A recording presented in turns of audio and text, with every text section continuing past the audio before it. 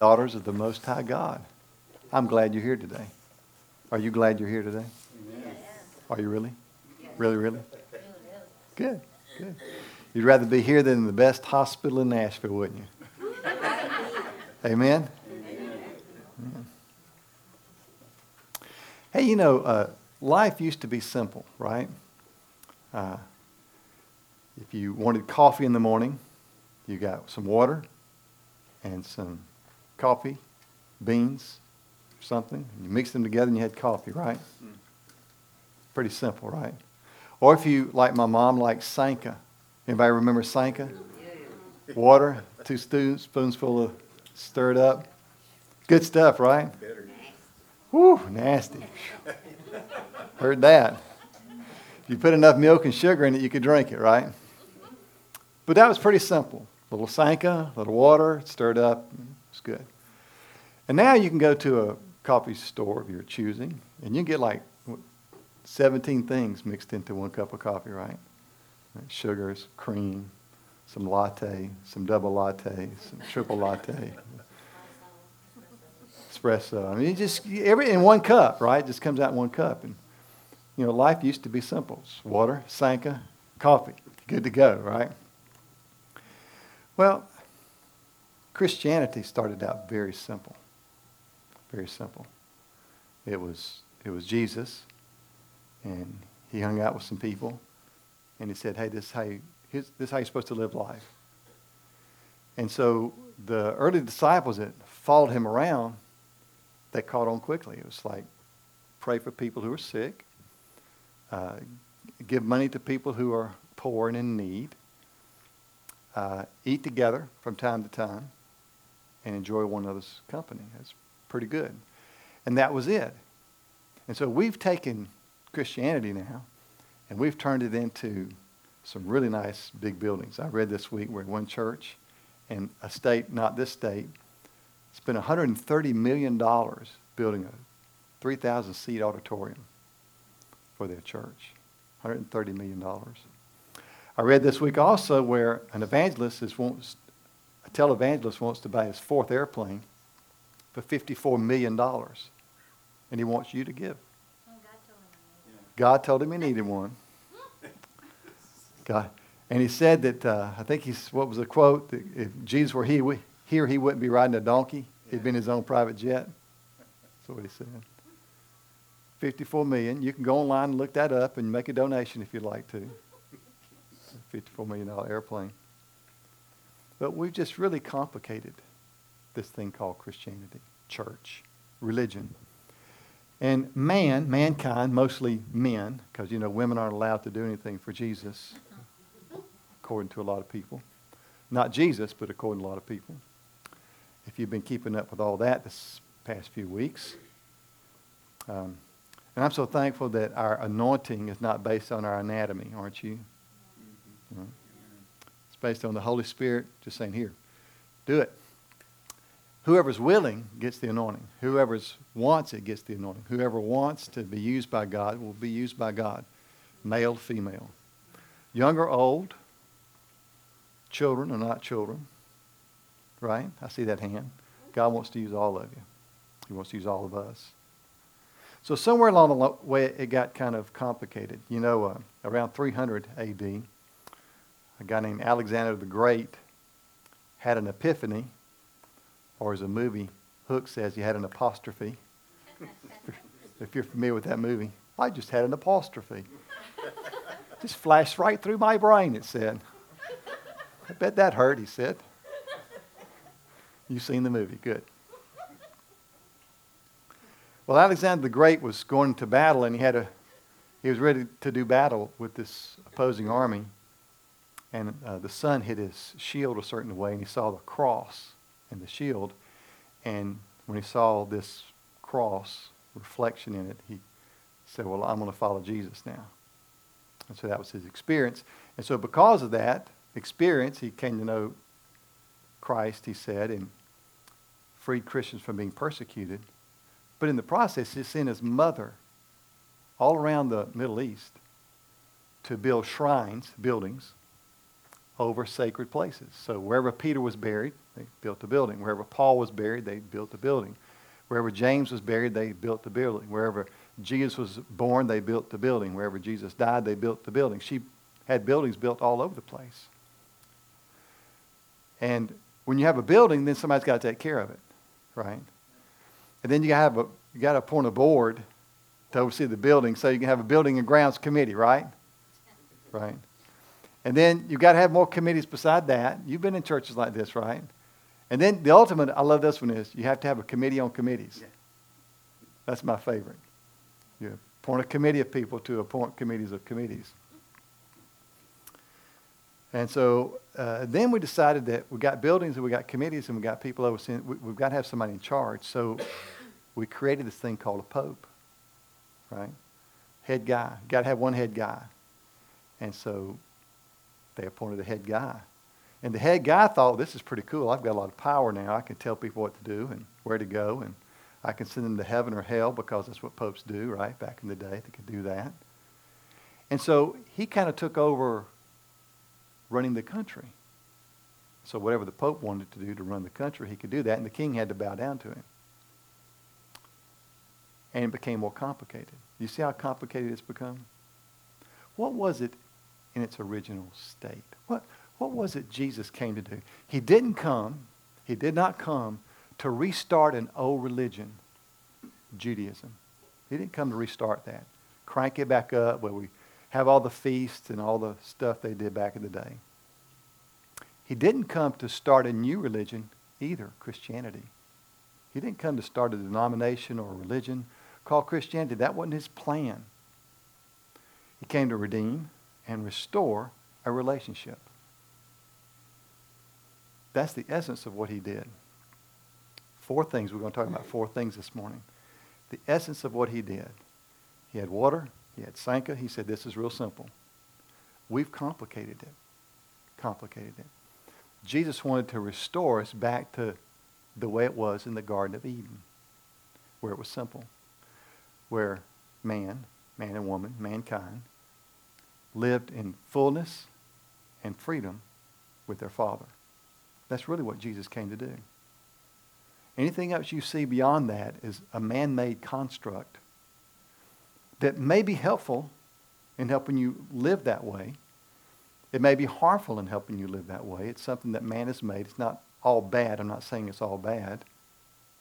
What I'm saying is we've kind of gotten off track with what God wanted us to be, what he wanted us to do. And I want to talk about that this morning. In Matthew chapter 22, you know this story, you know this passage very well. Matthew 22, verse 34 and following. Jesus was always being questioned by the Sadducees and the Pharisees and the rulers and teachers of the law and important people. And in the Jewish synagogue, we would say the Jewish church, to use our phrase, but the Jewish synagogue, there were 7 different appointed people. You had the ruler of the synagogue, you had the guy who did the preaching, you had the guy who led the singing, and there were 7 people that oversaw a synagogue at the head of it. And so they were always questioning Jesus, trying to trip him up, to make him say something so they could accuse him and stone him or put him on the cross or do something bad to him. And so Jesus had already silenced the Sadducees, it says. And so the Pharisees got together and said, well, they showed it to the Sadducees. We'll get him this time. And so one of them, an expert in the law, tested him with this question, Teacher, which is the greatest commandment in the law? What they were trying to find out was what of the 10 is the most important? Because they knew if he picked one, they had him. If he just picked one, they had him. Of course, Jesus, he's the one that gave the law, right? He was on top of the mountain when Moses went up, because Jesus always has been, always will be, right? He was there. So he gave the law. And so Jesus replied, love the Lord your God with all of your heart, with all of your soul, and with all of your mind. This is the first and greatest commandment. And the second is like this, love your neighbors yourself. For all the law and the prophets hang on these 2 commandments. Jesus said, this is it. This is the water in the Sanka, right? This is it. This is all I'm looking for. I'm not looking for you to build and fly in airplanes and all these that's not what I'm looking for. Sue, I'm looking for you to love the Lord God with all of your heart, soul, mind, and strength, and to love your neighbor like you love yourself. Sue, that's all I'm looking for. Mary, that's all I'm looking for. To love the Lord your God with all your heart, soul, mind, and strength, and to love your neighbor like you love yourself. That's all I'm looking for. That's what Jesus came to restore. You see, Adam and Eve, when they were in the garden, that was their assignment as well. The Father walked in the garden in the cool of the day and had a conversation with them. That's how you love God. You just simply talk to him. There are other things you can do. You can sing songs. That's great. You can pray and praise. That's great. Those are wonderful things. But the Father simply says, hey, just show up and have a conversation with me. Can we talk? Can we just talk? And not necessarily talk about church stuff or religious stuff or the scriptures. Let's just talk. How was your day? Dwayne, how was your week? How was your day? How's your knee doing today, Dwayne? That's what the Father wants to talk to you about. Father doesn't want to question you on how many times you went to church this month. Although some of you, I want to question you on that. I won't point any fingers, but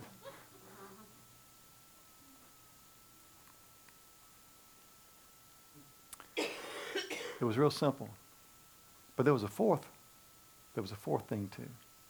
And I'm going to go over all these in just a second. There was a fourth thing. In the garden, in Genesis chapter 2, verse 15, God gave them one more commandment, one more assignment, one more request, if you will. And that is to take care of the earth. To take care of the earth. So we have four things. And I've created a word this week. I have coined a new phrase this week. It's a brand new word. You've never seen this word before. Are you ready for it, Millie? Are you ready? The word is fortitude. Spelled F-O-U-R hyphen T-I-T-U-D-E. Fortitude. Now, I know how to spell it correctly for all of you English teachers sitting out here, Brenda. Okay. Fortitude, spelled the correct way, means courage and strength in the face of a challenge. Fortitude. Fortitude, spelled my way, means building a better life and a better world. Building a better life for yourself and building a better world for people around you. Would you agree with me that we need a better world? Right? Well, I want you to know that you have all you need in four things to build a better life for yourself and build a better world for those around you. Four things. Love God. Love yourself.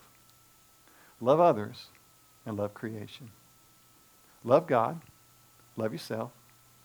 Love others. And love creation. Those four things will build a better life for you and a better life for others. That's all Jesus came to do. That's all he came to teach us. Live in the garden. Picture yourself living in a garden in fullness and freedom and fortitude. So how do we love God? Well, I think probably the ultimate way we love God, is like I've already said, is to have a conversation with him. But I think maybe the next thing after that is Thanksgiving. Just giving thanks. How many of you gave thanks this morning for your bowl of cereal?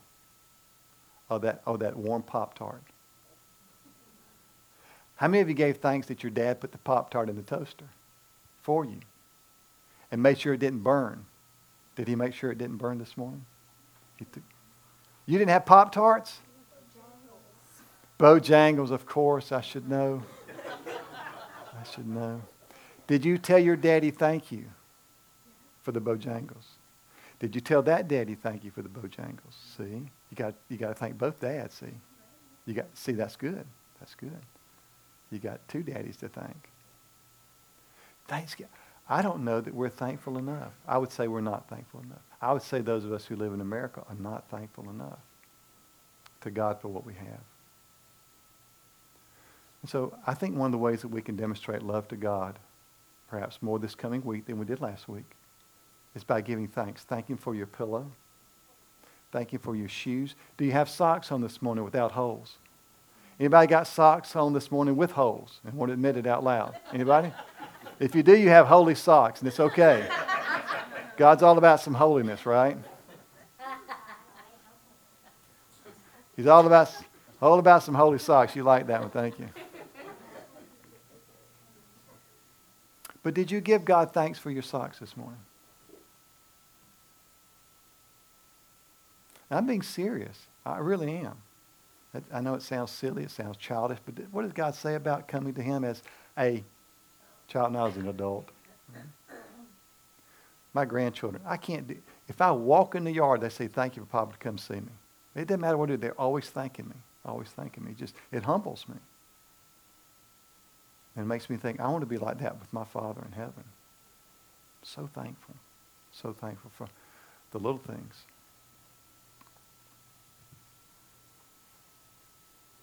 There are a lot of ways we can love God.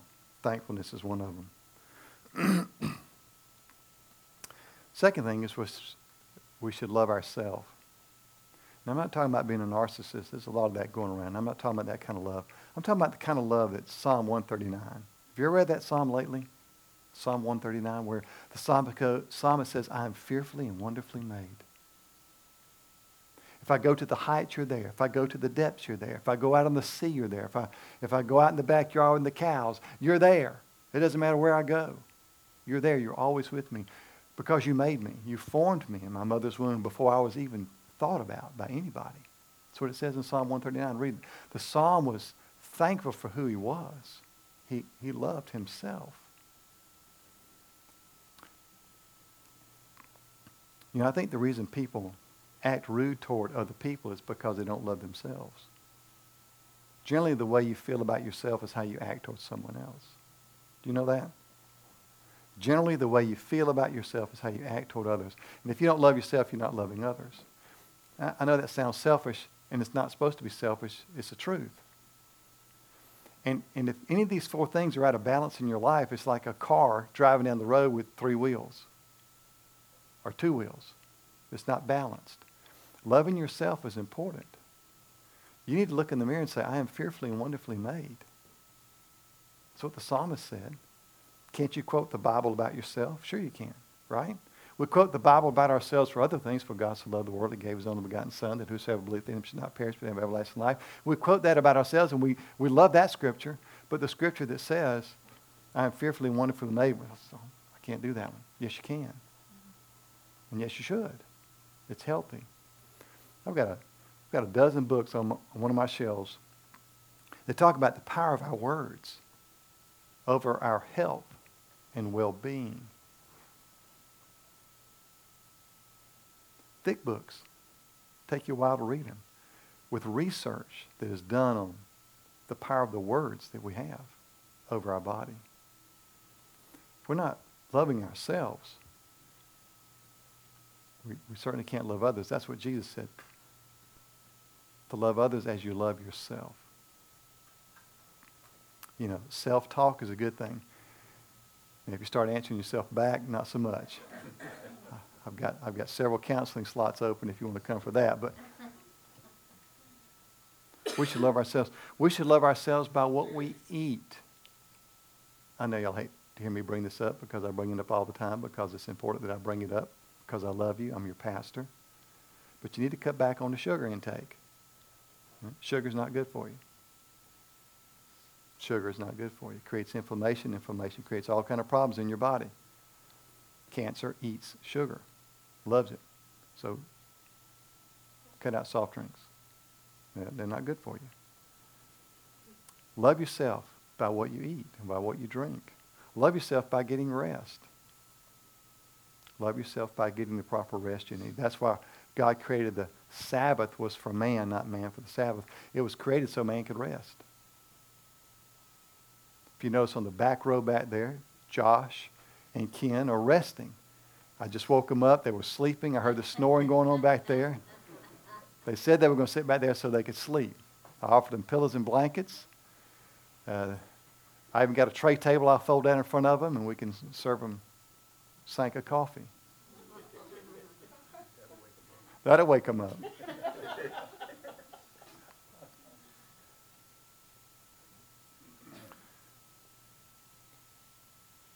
Love yourself. Learn to love yourself. Third thing is loving others. And I think all of you in this room are better at loving others than you are at loving yourself. I will say that. I've seen you in action. I've seen the way you help people and love on people and treat people. And I just think it's amazing. Thank you for doing that. I hear the stories, and I know there's stories I don't hear. But you folks do a great job on loving others. So I want to encourage you to keep doing that. The way we love others is by serving others. That's the most important thing we can do, serve others by what we say and what we do. Praying for other people. That is so important. Whether you're praying for them while you're with them, whether you're at your house and they're at their house and you're praying, that's another way to serve other people. If you're praying with them in public. So this past week, excuse me, this past week I had an evangelist friend of mine down. We grabbed some lunch, and he said, "Where are we going to go witness?" I said, "Well, I'm going to go to my favorite store, the Man's store. I love witnessing over there." And so we walked in. He said, "Who are we going to talk to?" I said, "I don't know, but this lady right here, I always talk to her. She always knows who we need to pray for." So I went over and talked to her and said, "Okay, we're here to pray for somebody. Who we need?" She said, "So-and-so needs prayer today." She'd already seen them today. They needed prayer today. I said, "Where is she?" She pointed to the other end of the building. I said, "We're going." So my evangelist friend and I, we walked down the other end of the building. We couldn't find her anywhere. She'd gone on break, apparently. And so when we get to the other end of the building, we're asking this lady where this other lady is who needs prayer. She said, "She's not here. She's on break." We said, "Do you need prayer?" She said, "I sure do." So we stood right there, the three of us, holding hands at the checkout aisle, right over there in that building, and prayed that Jesus would come into her life and help her in some kind of way. She was so thankful. She said, "Nobody's ever done this to me before. Nobody's ever prayed for me like this in work before." We were just having fun. When we finished with her, he looked at me and said, "Who's next?" I said, "Well, I know a guy over here that's always needing prayer. Let's go talk to him." We couldn't find him either. So we prayed for some other folks. Yeah, just some other folks. Ministries where you find it, serving other people is where you find it. If you just open your eyes, you'll see it. Ask God, "God, I want to." That's what I pray in the morning. "God, who can I serve today? Who can I go minister today? Where do I need to go? Show me." And I'll get a phone call or a text, or the Lord will prompt me to go to this place or that place, and I just go and have fun. It's just a lot of fun, serving others. And then the fourth thing about our fortitude, right? F-O-U-R, fortitude. Love God, love self, love others, and love creation. The original mandate in the Bible was to fill the earth, that is, have children, and take care of it. Y'all have done a real good job of filling the earth, right? Good job, right? We need to take care of it. We need to take better care of this planet that we have. And that means things like recycling. And it means when you're brushing your teeth, to not let the water run the whole time you're doing this. Turn the water off, right? It means when you're taking a shower, teenagers, teenage girls, boys, when you're taking a shower, don't take a 20-minute shower. Don't run the tank out, right? Amen? Amen. Amen. You're welcome, parents. Your power bill will thank me later. Of all the water that's available on the earth, only 1% of it is drinkable. And we recycle that same 1% all the time.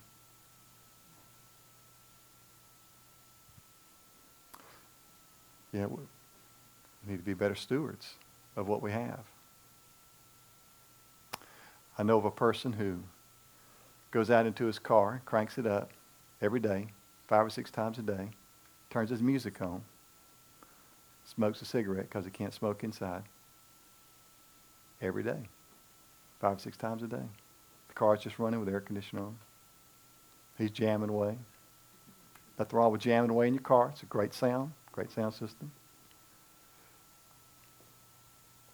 But that's gas. That's carbon monoxide. That's you understand the problem that creates, right? 4 things. A car with only 3 wheels is not going to run very well. And so to create a better world for you and a better world for others, we need to be better at taking care of creation.